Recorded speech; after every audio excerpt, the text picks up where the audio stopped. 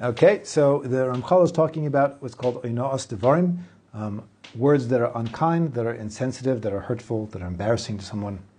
Okay, there's a Torah prohibition, and the sages already taught us in the Gemara. They say gadol oinoas devarim oinoas mammon. There's a concept just like with words. There's with money, a person overcharging someone is a Torah prohibition, and they're both called oinah. Okay, they're both called, let's call it wronging with words or wronging with money. Okay, so they say it's actually worse to hurt someone with words than it is to overcharge them and hurt them financially. Okay, and that's just talking about privately.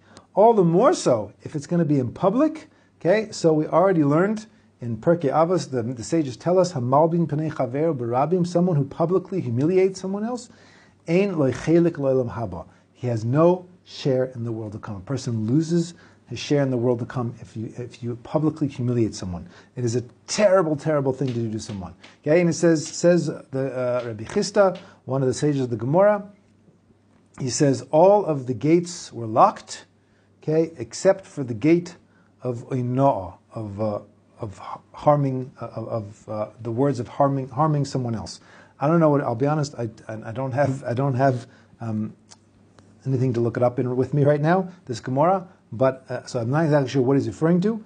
It could be the gates of when the person is wronged by someone who embarrasses him like that. It could be that the gate is open for the person's pain of their reaction, and it causes punishment to the one who did it. That's probably what it means. I'm not 100% sure right now. Says Rabbi Eliezer, okay, that everyone, when God collects payment, he has to punish someone. He does it through a messenger, except for someone who hurts someone else with words, who harms or embarrasses them with words.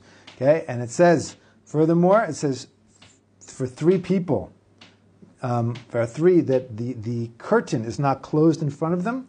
One of them is same idea. I think it's someone who is harmed by someone else's words, who is hurt by them. They're someone else's insensitivity, and they cry out to Hashem, as I think that their words go up, and the person who did it is in big trouble. Okay, and even for the sake of a mitzvah, okay, because it says in the Torah, one of the mitzvahs in the Torah, one of the 613, it says Hacheach techiach es amisecha. You should surely rebuke your friend. If your friend does something wrong, then you should give them some constructive criticism.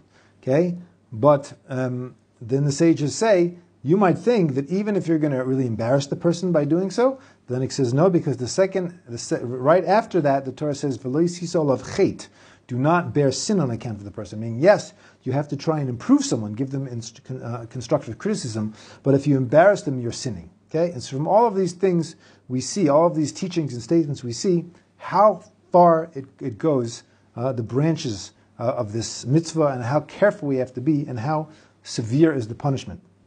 And maybe I'll just throw in right now my pet peeve, since we're here, since I guess I'm here anyway, which is like this. He talked about someone's about tshuva.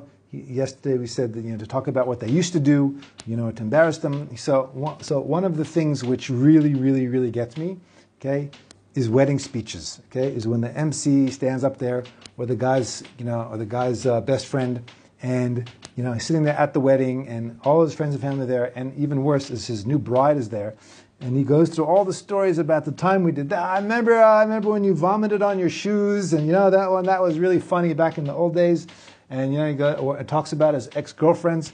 I mean, oh, how awful! Okay, how awful, how hurtful. Okay, and I don't know who's worse. The guys who get up and give these speeches, or the chassan who is stupid enough to give that guy the microphone. Okay, but really, really, really, is that the things that people say on these wedding speeches half the time are just so awful. And I think that people really, really need to be careful about what they say, and about because not only are you publicly humiliating someone and hurting someone, but you're hurting more than someone usually in those cases. And everyone laughs and thinks it's so funny, but I can assure you that many, many times that there's people who are dying inside and not thinking it's so funny. So that's just my 2 cents. Is that we have to really, really be careful when it comes to wedding speeches.